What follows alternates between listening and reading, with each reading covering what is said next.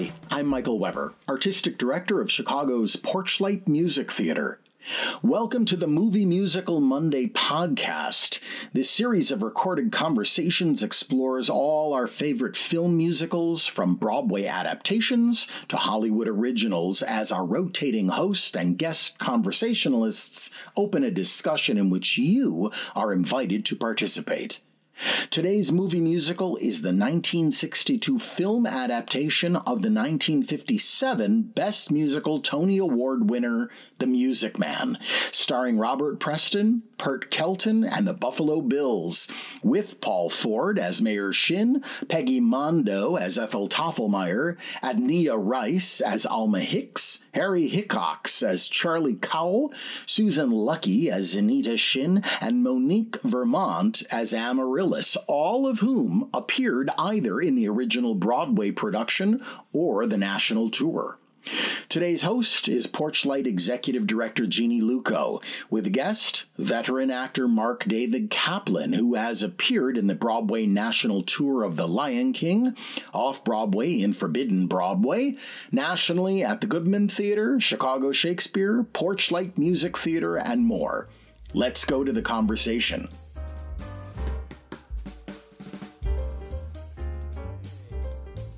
Well, we're so thrilled that you joined us for the third Movie Musical Monday to talk about The Music Man. Mark, I guess I'm going to throw an initial question to you, and then, of course, if people want to comment, please do. Why do you love The Music Man? What makes it special for you? Well, a little of my own personal history.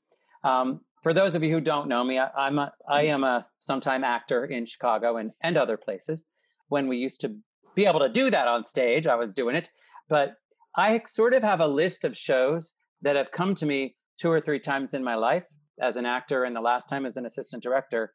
And Music Man was one of those. I started out in high school. I mean, how many of us can say we did it in high school?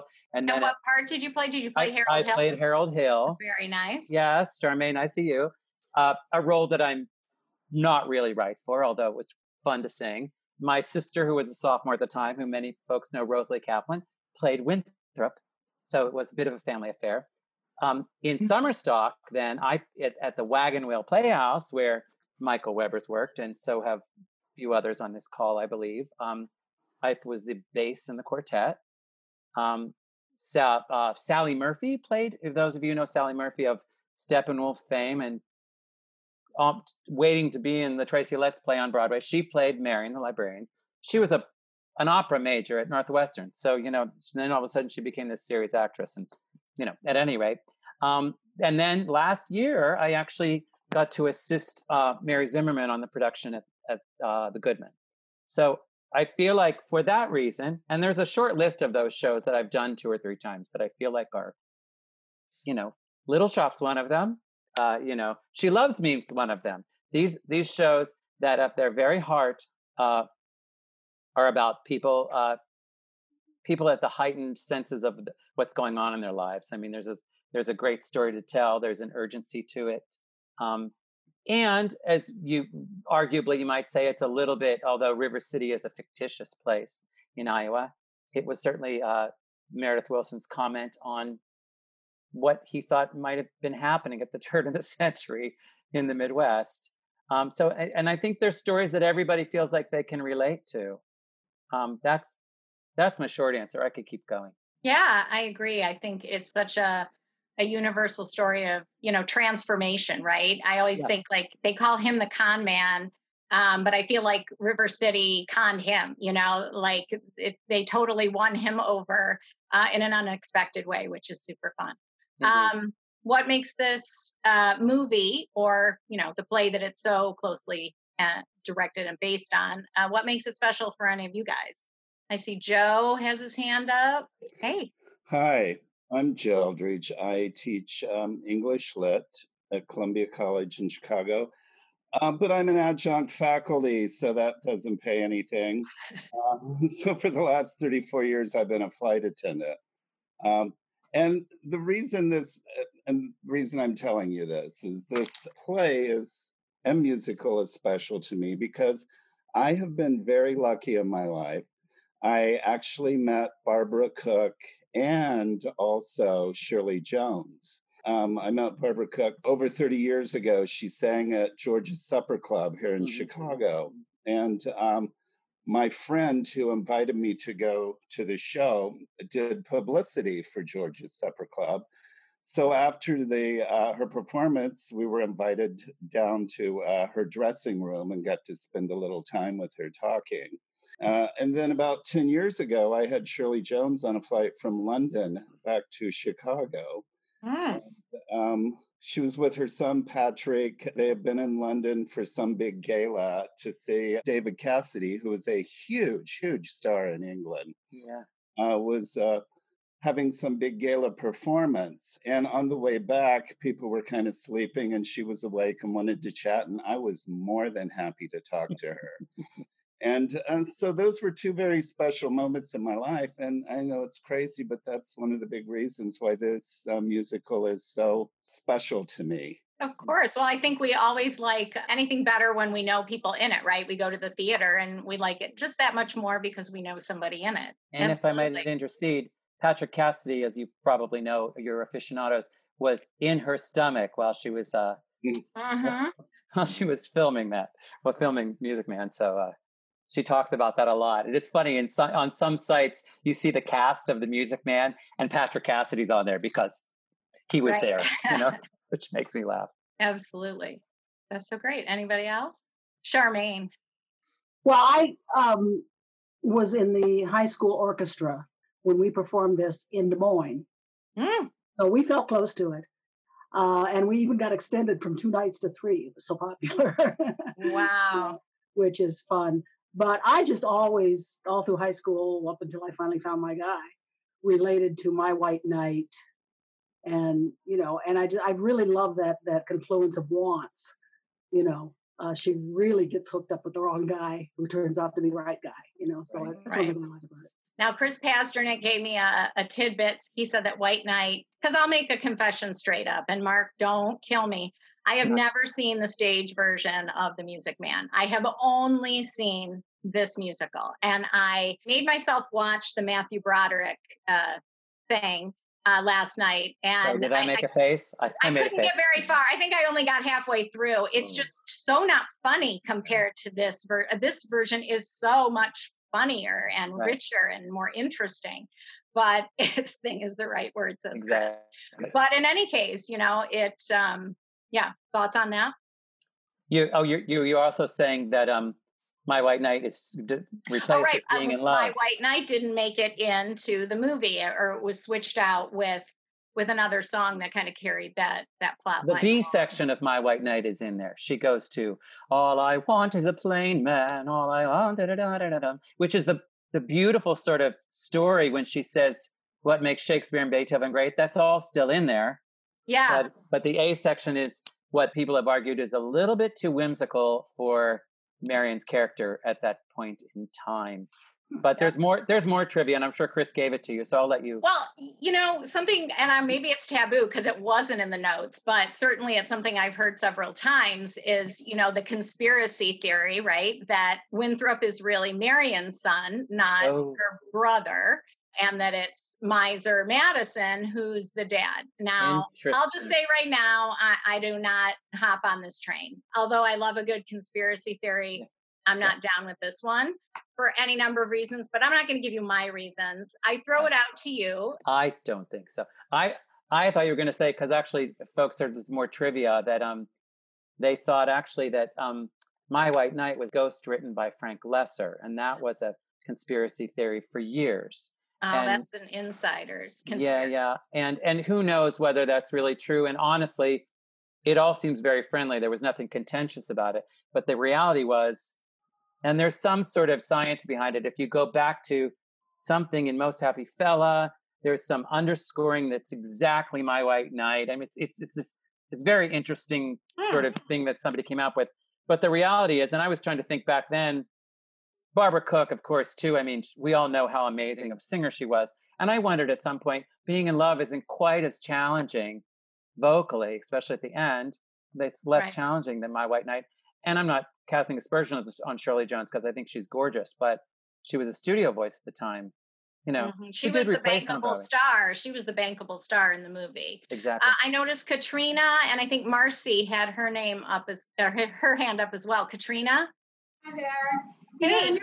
The Music Man has always been very special to me because my grandpa loved the Music Man, and he wasn't the kind of guy who was into theater. He loved the Cubs, and but he had a special place for the Music Man.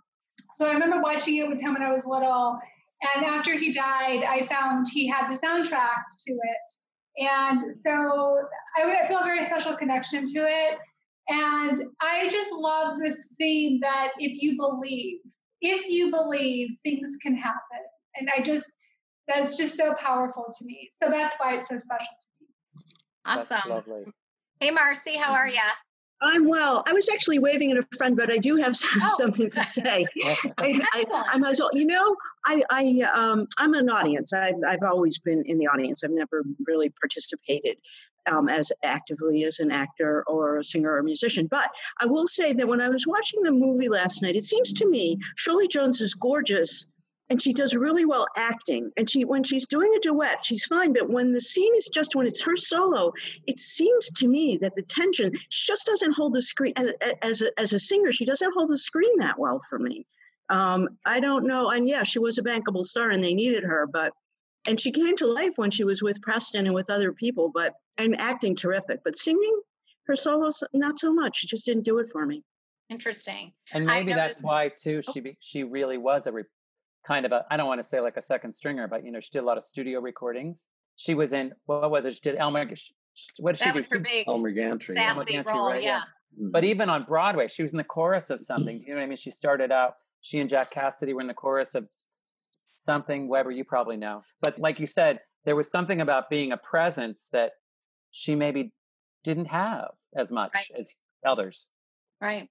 I'm going to read David Fiorello, who's one of our very frequent music directors. He wrote in the comments, I love that in the same way that 76 trombones fits with Goodnight My Someone, which we'll explain if you don't know, and they mash it up later in the second act, but they intended My White Knight to mash up with The Sadder But Wiser Girl, such a great musical match. So for anyone who doesn't know, 76 trombones and Goodnight My Someone are the same melody or the same song, just slowed down.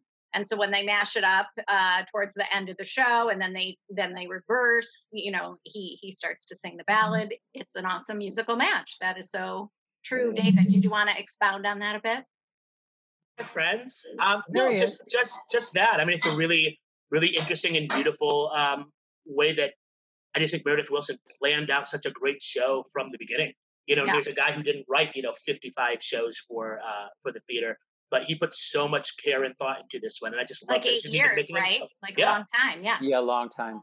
And it didn't even make it into the show, and it's one of those things where I recently directed a production of it up in Milwaukee, and we experimented with that and got permission to use it, and it was just it completely enlightened the entire show. It was like, oh, there's another way in which they were kind of destined musically from the beginning to fit, and it's just a very clever, you can't use everything. There are great things. That's why great things get cut from shows, but you're like, yeah. That's why so many things were cut and show up in something else. I mean, that the author does. Who wants to you're not going to waste that stuff. You hear Barbara Cook actually talk about the show trying out. There's that great interview from, I want to say 25 years ago, where she talks about this show trying out. I forget, it was Boston or wherever, but the audience was at their feet at the end. They actually were standing on the theater seats. They were so crazy about the show. And Morton DaCosta the next day said, that's great, you guys, but see, that's what I was afraid of. We still have work to do. They were still doing things like changing around the idea of how the show started without accompaniment with Rock Island, that just became a rhythm thing and the guys did it a cappella. They kept messing with that stuff and they go away to something and then they come back to it. So in a sense, like you said, like David said, there's a lot of great stuff that happens and they want to give it a go and see if it's going to work. And yeah, ultimately the first thing worked more successfully. Yeah. I'm going to read one of Robin's comments. She said, back to my conspiracy theory comment, I guess, the big age difference between Marion and Winthrop was always a little suspect for me, says Robin, but I think she's supposed to be 20 and he's about 7 or 8. And I think there's probably a 15-year age difference between brother and sister, but I don't know, they're Irish, right? Like it is no big whoop if she has this kid at like 45 or 40 and I think also when I watched the movie again, I was like, a lot of the parents are older in this movie. I don't know if they did that on purpose to make it seem better, but I just was like, wow, there's just a lot of old parents of like 10, 15-year-old kids. I mean, older, It's a very big, in the big scenes, especially like in Iowa, was it trouble all of a sudden? River City is supposed to be a small population, but it ends up being a very big town, So I think as they started to fill it in, in big scenes, and then of course the scene in Act 2 at the social, it's sociable. Yeah, it's giant. And then you see the people who are playing teenagers who are really, great dancers, probably in their 20s, So it's very much a 60s musical in that way. So earlier someone was saying, I think, I can't find her on the screen, Marcy maybe, saying that Shirley Jones wasn't really emotionally approachable. And Frankie Leo Bennett, one of our frequent actors, is on the call. And he says, Shirley Jones, the cinematography and lighting at times also removes a lot of the intimacy, a blessing and a curse. So maybe it was some of those effects too that kind of led to that. But I don't know, once they're on the footbridge and, the jig's up for her and all through in front of their home, I'm just buying everything she's selling. And I'm buying everything Harold's selling and his moments of transformation at the foot. Like, when he first hears the gossip, when he first gets there, when he first hears the gossip about her, during Miss Marion, where he's kind of, he's assuming that she's kind of easy and she's like, what are you talking about, right? And he goes through these things and he's still making the play until after he realizes that she's been in the know all along. I just think that is totally fascinating. I have a question for everybody, just because we're talking about, because I buy what she's selling as well, but at what point, and I think this is certainly in my business is arguable, however you want to play it, at what point do folks feel like he knows his jig is up? You know what I mean? And he's at the point where it has turned for him. I mean, there's a couple places in the story where I think that happens. I mean, there's a musical place that's very clear to me that obviously because it's a musical, that it's well supported. But does everybody understand what I'm saying? At what point do you feel like he kind of, like you said, he finally really does sincerely takes off the artifice of the Harold Hill con guy, and he realizes that. Good question. He's changed. Peoples, when does that happen for you in this film? One spot for me, I think, is, and it's very literate. It's the moment in the mashup, the 76 trombones, Good Night, My Someone. And he goes, there were horns of every shape. And then that goes away from him and he goes to her melody. Yep. I'm getting goosebumps thinking about it because I love it. True. Charmaine, is that what you were going to say, Charmaine? Yeah. Exactly. Well, he pulls out the paper, right? And that's right. The thing for him is like, shit, someone will love me just the way I am and I can go legit and build a life. But yeah, it's actually an extraordinary moment. And it's the reason too. I mean, one of the questions I know you were saying, and I don't want to jump the gun, but why this movie holds up. And the reality, it holds up because they were smart enough, first step, to let Robert Preston do it on screen. And it was already, the show was closed, for 2 years before they did this film.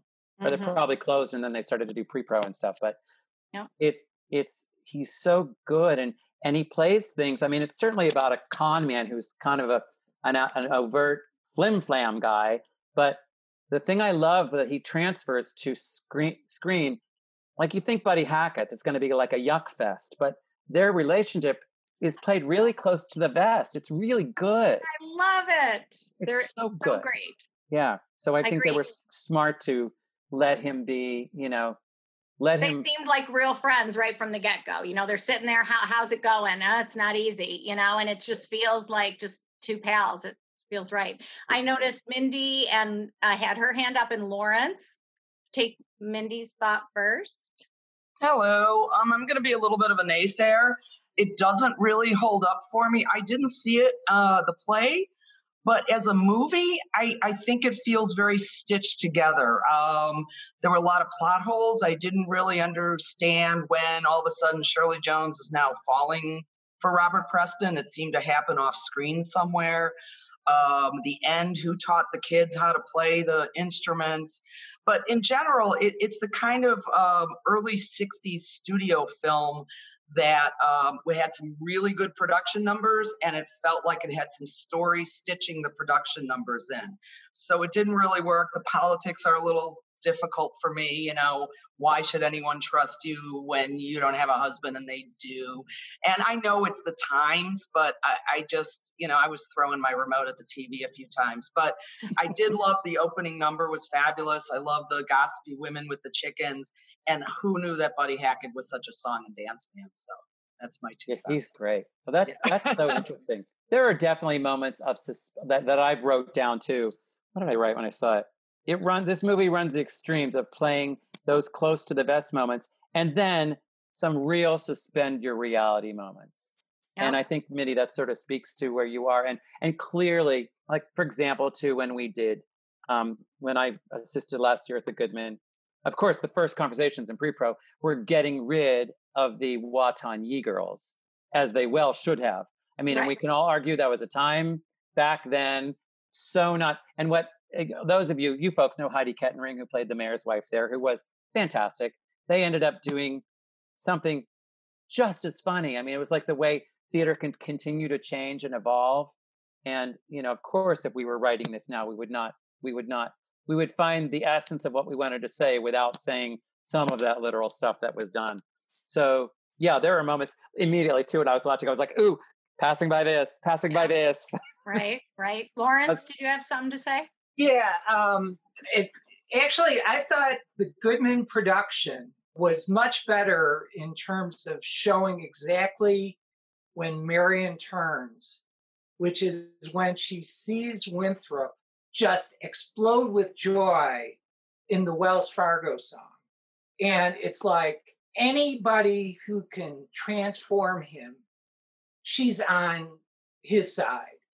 And that's when she pulls the paper out of the Indiana Journal and becomes on his side. So I thought that was well supported, at least in the play and the way it was emphasized in the direction at the Goodman. I don't know that it's quite as clear in the movie, but I think it's well supported.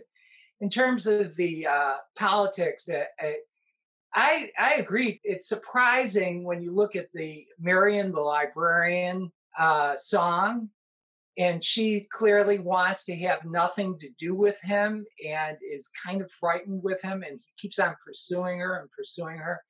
It just plays a lot differently now than it did in 59. Yeah. And then also just the mother with, this man accosted me on the street and said, so what did you say to him?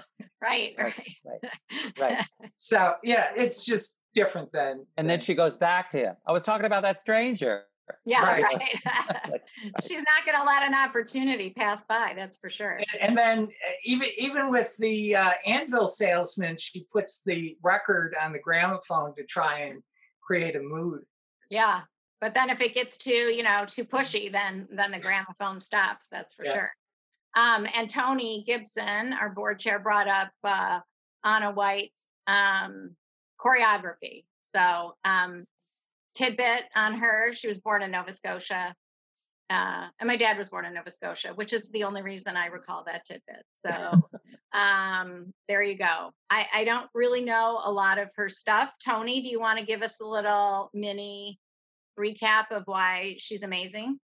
You know, she's one of those choreographers that I really didn't know everything that she did until I started researching her more, and the amount of work that she did, and to not really know her name is astonishing to me. Her theater credits alone included, she was a performer in a bunch of things, which is how she became, how Michael Kidd became her mentor, which I also think is kind of cool how there's a lot of moments in Shapoopy that are so like Seven Brides, which is really funny to me because there's a lot of techniques that are the same. But anyway, some of the other musical movies and things that she did, were amazing, including Mame and 1776 and Gigi and all kinds of other stuff. I just was surprised to learn all that. Yeah. And Marion the Librarian is a fantastic number. If you look at how it starts and the way she makes theatrical and beat-to-beat sense of it, it's really terrific. And I was looking at obviously there was a lot of different angles, but she made what was seemingly a kind of a small space. She made a lot happen. I mean, it was very vertical with the, Right. I love when they go up the stairs on the outside of the stairs. One of my favorite bits in that scene is when she shoves him down on the bench and he like laughs a chortle that is just like so real to me. It's just so cute. Like he's laughing and I don't know. It's just, you watch it enough times, those little bits. And how great is he as a dancer? Come on. Yeah, right?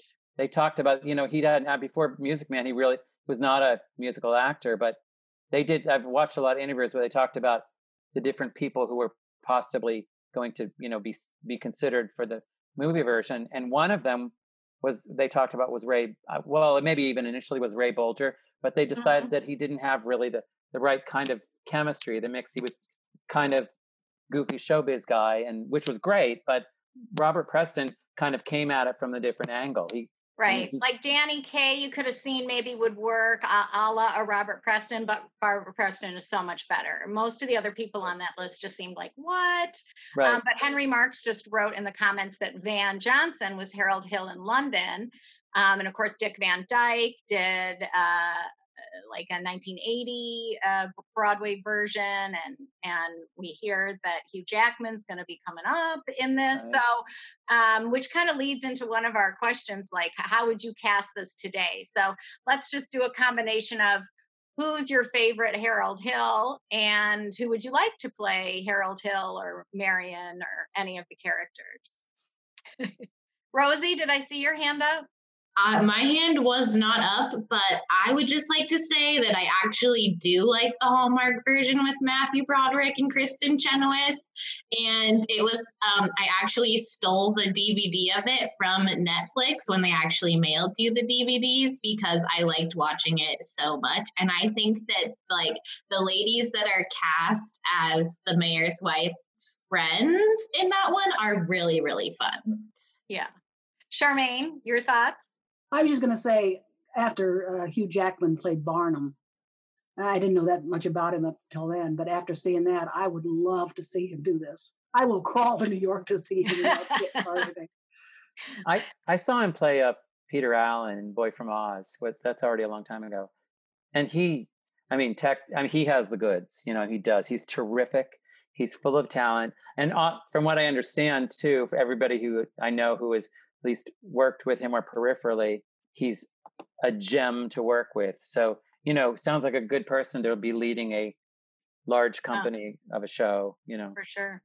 Hugh, Spencer, you had your hand up, sir. One of the problems is that you have people who are too recognizable in roles. Preston was not. And that's one of the successes of this. I mean, if you look at Who's Afraid of Virginia Woolf, you say, oh, there's Liz Taylor and Richard Burton. And I think that's the one thing, if casting unknowns would be a really good idea. Maybe not bankable, but casting unknowns. Right. Instead of if moving forward, instead of Hugh Jackman, I don't know if Sutton Foster has this. I mean, to us, she does, but I don't know if she's got the same recognition across the board. But yeah, other thoughts on casting? I agree with that. I think there are a lot of people out there who deserve a go. So good for you for saying that. Yeah. Robin? For some reason, I'm on this age thing tonight, but I kind of want Harold and Marion to be closer in age because I feel like if Harold is too much older than her, it's a little creepy. How old is too old? I feel like they're like 15 years apart in the movie. Like she's supposed to be like 25 and he's supposed to be like 40, give or take. Right. Yeah, that's kind of pushing it. Like well, I don't want it to seem like he's like the creepy uncle or whatever. Right. So, she already had one of those. No, just kidding. Oh yeah, Mr. So Chris, you had a question or comment? Yeah, I had two Broadway people I would love to see in this. The Harold Hill is maybe a bit of an unconventional choice, but Norbert Leo Butz Yeah. I've seen him do two very somewhat similar things, both in Dirty Rotten Scoundrels and Big Fish, especially. And he's able to, which is like, is just have a big heart at the center of everything that he does, which I think is one of the things about Robert Preston that works so well. And then Laura Benanti, I would pay any amount of money to hear her sing that score. And I think the two of them would be fun and a spunkier or a spunky pair to play off of. She and of course, I would love to. She has a viewpoint, which would be really interesting. Yeah. And I would have loved to have seen the Kennedy Center production with Norm Lewis and Jessie Mueller. That's cheating. We all love her.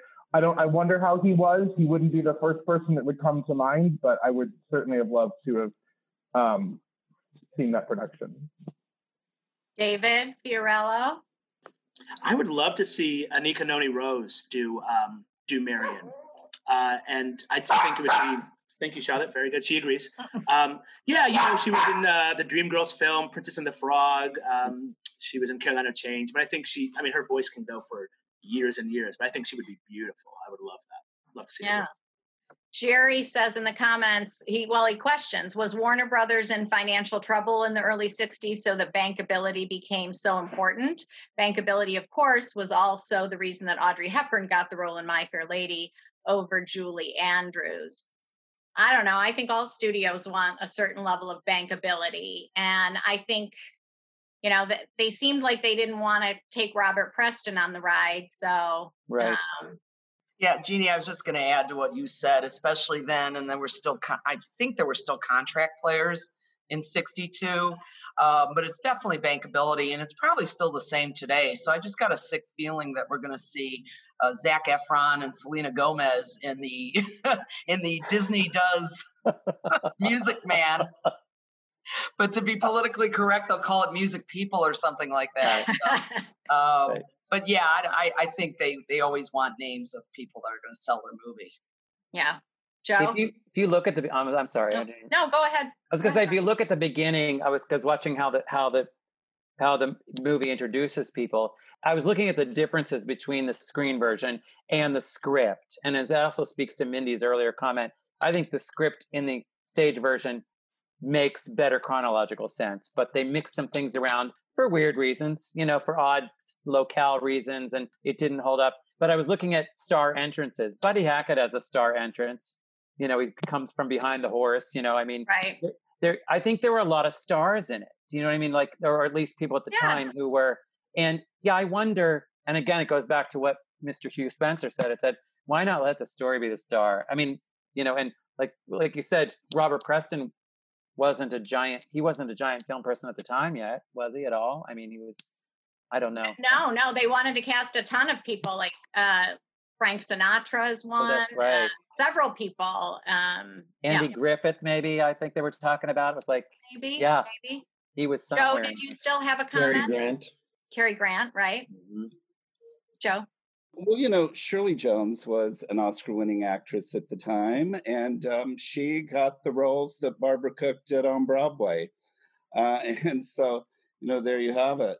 But, I'm thinking when I watched this again, I thought, today, this play really lends itself to somebody who's really good at rapping.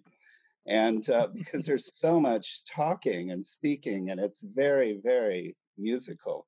And I thought, why not have Will Smith come back and, do something? This would be a great way for him to get back into music. He's got that personality, something crazy like that. But, the other thing I think about this musical today is a song like Shapoopy, which is so much fun. It's such a #MeToo song. It's just sexism at its best. Or worst. Right. Yeah.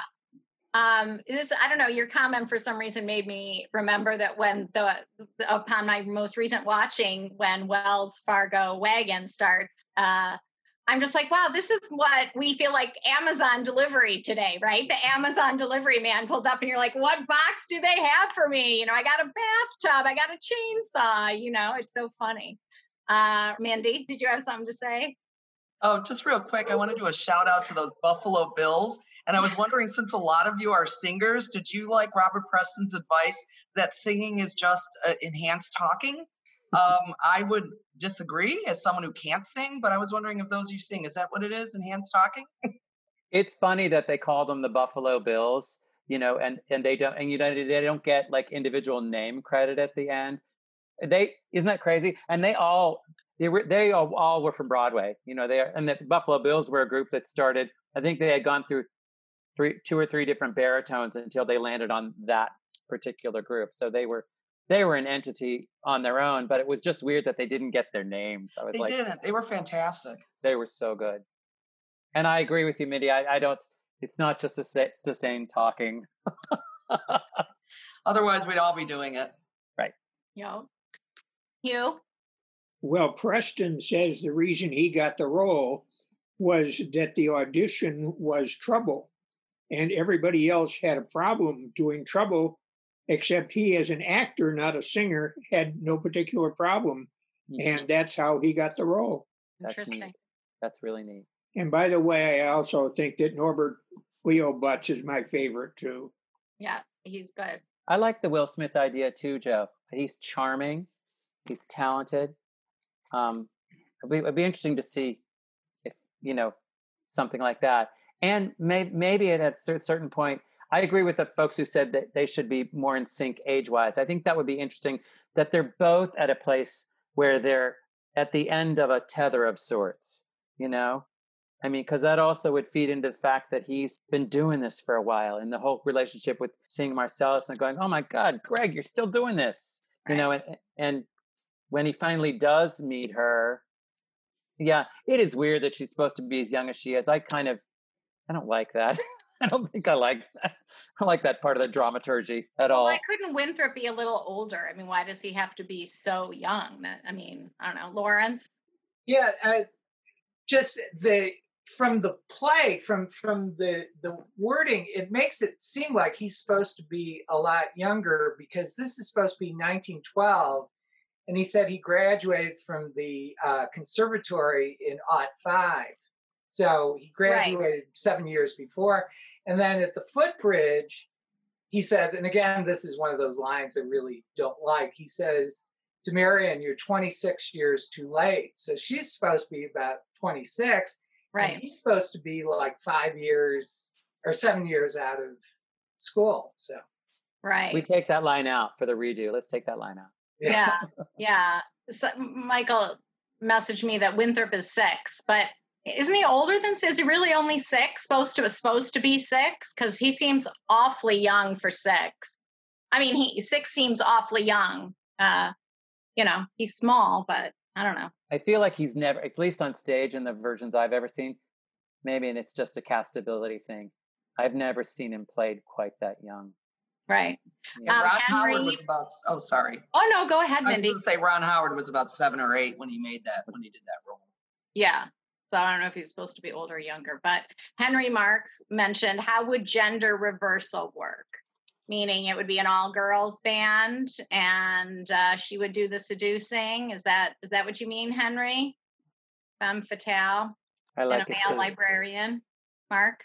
I like it. I think there's I would even go a little bit further, and let's just not even mess with the genders everywhere. Just look at them, and who knows, maybe it's musically it says something different, but maybe the quartet is mixed up, and let's see if we just throw all of that to the wind, gender wise, and if we're going to do it, let's really do it, Right. I mean, this is such a beloved musical and movie, and nobody's really mixed it up too much. In the Matthew Broderick version, there were Black people walking around on like this, where you saw nary a person of any color, but nobody's really pushed it very far. The time period, sadly, was a conscious choice. And it's Iowa. I mean, there's just not. I get it, and I get it, and shame on them all at the same time. So. Right. It doesn't feel as weird in this movie than it did in Grease last week.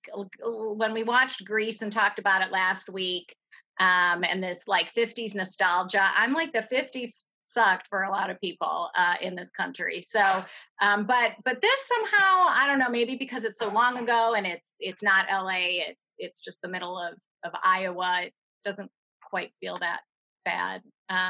Right. And better than Grease, I think this did a better job of, I felt that it was 1912. Grease and Hair the week before, I felt as if they were play acting in the time, but I thought they did a better job with the sets and the costumes on this one to give it more of a period feel. The fronts of the women's hair still looks a little contemporary for me. But I compare that to the time period. It's like the movie of Camelot.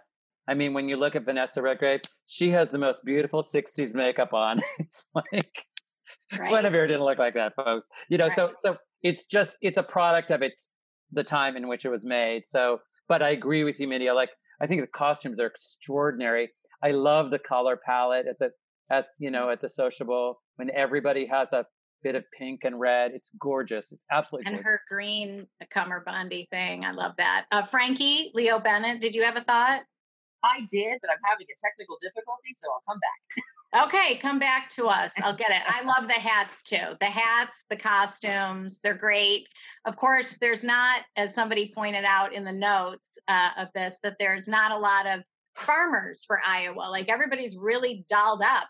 You can find them. And of course, it's the 4th of July celebration. It's the sociable. It's the, there's reasons to be dressed up, but not a lot of that's pretty well off community, River City, which is based on is it Mason City that was his real hometown in the real city in Iowa. It's supposed to be his love letter to Iowa, but of course they kind of seem like rubes a bit and rude and kind of mean.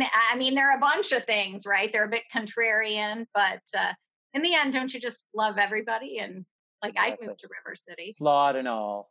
Yeah, right? Yeah. Rosie, did you have your hand raised? I was just going to say the same thing that Jeannie said, that it is surprising that this small town in Iowa seems to be filled with mostly affluent people. Mm-hmm. But I don't mind it because it's a musical and I'd rather see them all dressed in opulence than, farmers. Right. It's clearly meant to, when they're all dressed in pink for the sociable. I mean, it's clearly, this was meant to really be like the stage version. Joe? I was thinking at the opening of this film when I'm watching it, and on the train with all of those traveling salesmen there in that car, I thought, oh, yeah, something could happen here. If we were doing a production today, because, you've got to open it up a little more and forget about all of these restrictive ideas that are being placed on this from the time period. I remember seeing Whoopi Goldberg once talk about auditioning for the play St. Joan. Mm-hmm. And she said that, when she was doing the audition, they said, excuse me, but you realize you're Black. And she said, it's a play. It's a play. It's not real. Yeah. It's a play. So, why can't we do some of these things in productions? Yeah. Absolutely. I'm back, thankfully. I'm back. It speaks to the casting and in general, this ideology of how the film has so many things that are making us feel cringeworthy. And I still feel that moments of it were probably cringeworthy when they were on stage. And I feel like that was a point that Meredith Wilson was trying to take. I turned into Winthrop for a second. And it's speaking to whatever casting we wanted and anybody can doing it, is that I also feel like the film and how it was shot was trying to say the only way we can really do this is that it has to lose some level of realism, is that it is a small town fairy tale the whole time, is that you just get rid of any notion of this can't happen or anything like that, is that the audience knows what the end of this was, especially by the time the film had come out. And so it's a matter of watching the unraveling and not necessarily watching the beat by beat, oh, this is how people actually acted. It was nope, this is about the faction of society and how Harold breaks them down until it's just the two of them. Absolutely. And it's filmed like that, actually. I mean, the way it sort of whittles itself down to that. Yeah. Even in terms of the number of people in the scenes. I was going to say that I do love some of the lines that are in the movie that aren't in the stage version. Like when he passes by that one, all those character types, he says to that one guy, can you send me in the direction of a nice hotel? The Palmer House in Chicago. Yeah, right. You know, I mean, I loved they all were rhythmed and beated well, and you immediately got an idea of the Iowa stubborn that he was about to encounter. And I think it was a smart way to do a smaller spectrum, you know, as opposed to a guy walking on a giant stage, you know. Right. Kind of thing. Right. Lawrence? Yeah, I have a question. And on stage play, is Amaryllis watching the sadder but wiser girl? For me, Nope. I was shocked. Very good. I think the same thing, Lawrence. Absolutely. And she's giggling and they're doing it. Yeah, and story-wise, it doesn't make sense. It doesn't make sense that this little girl doesn't go and, I don't know, not that she's going to. I don't think she knows what it is. Like what, She doesn't know what it is. Really, some of it kind of goes over the head, right? Right, but it's like, this is all fun. Right. When what they're talking about really isn't fun for a little girl. Yeah. No. That's so observant. Yeah. That's bizarre to me. And she's giggling. Yeah, she's giggling as if she doesn't hear a word. It's gentlemen doing funny stuff and dancing together, you know. Right. Kind of. Exactly. Yeah. Right. What do you think was behind the choice of Ron Howard spitting when he was supposed to be lisping? Do you think maybe he just didn't know how to do a lisp? I found it an odd choice. I think it was just the ultimate comic effect, you know, that this little kid could produce. That's how I took it. But because isn't there a moment when Robert Preston wipes his face? Yeah, I think so. I thought that was gilding a little bit there. Right. And I read somewhere that he was supposed to have more of a speech impediment, more like a stutter than just a lisp. But I don't remember if that was in like the early text or the play version or, you know, the stage version or what. In the play, I think, he's supposed to be a little more than just a lisper. Mm-hmm. I mean, that's a whole other avenue, you know, especially if it were written now, a whole other thing to think about in terms of, I mean, he's a thoughtful, interesting kid who is not like other kids. I mean, and that's what we talked about a lot even last year, that he just was an interesting, you know, kid who didn't respond to people in the same way. And obviously story-wise, because, you know, the way his feelings of losing his dad and there's a lot of real stuff embedded in there. But it is interesting. I wonder too, and that's a question, we don't have to dwell on that, but would he be written with that speech impediment now? Had this been written? Mm-hmm. Well, he's got to overcome something, right? That Harold can help him overcome so that Marianne can fall in love with Harold. Whatever it may be. Sure. Yeah. But he doesn't know the territory. Wilson's book on the creation of the Music Man says Charmaine. Charmaine, have you read that book? Yeah, it's been quite a while. In fact, I was trying to think of, there's something about the lisp with Winthrop came up later in the development of the thing. But there's a lot of interesting bits about, and I think Hugh was reading in Wikipedia, there were like 20 more songs that were in the piece that didn't get in. Yep. That he just really worked this thing. He really did. Yeah. That's amazing. But he doesn't know the territory. Hugh, you have something else? Well, there ought to be a lisp or something. Otherwise, why would you have a character named Amaryllis? Yeah. Right. And she's so, you know, it's like she makes him do it and she laughs, but then she's so surprised that he cries. Like, why did he take it so bad? Right. You know, which is so sweet when she's really just in love with him. She sings, you know, Good Night to the Star or whatever the heck it was. It's so cute, right? Yeah. And interestingly, while Wilson, I think Meredith Wilson wrote at least one memoir, maybe, but Robert Preston didn't write any. He was a very, very private guy in Hollywood, which is interesting. That is interesting.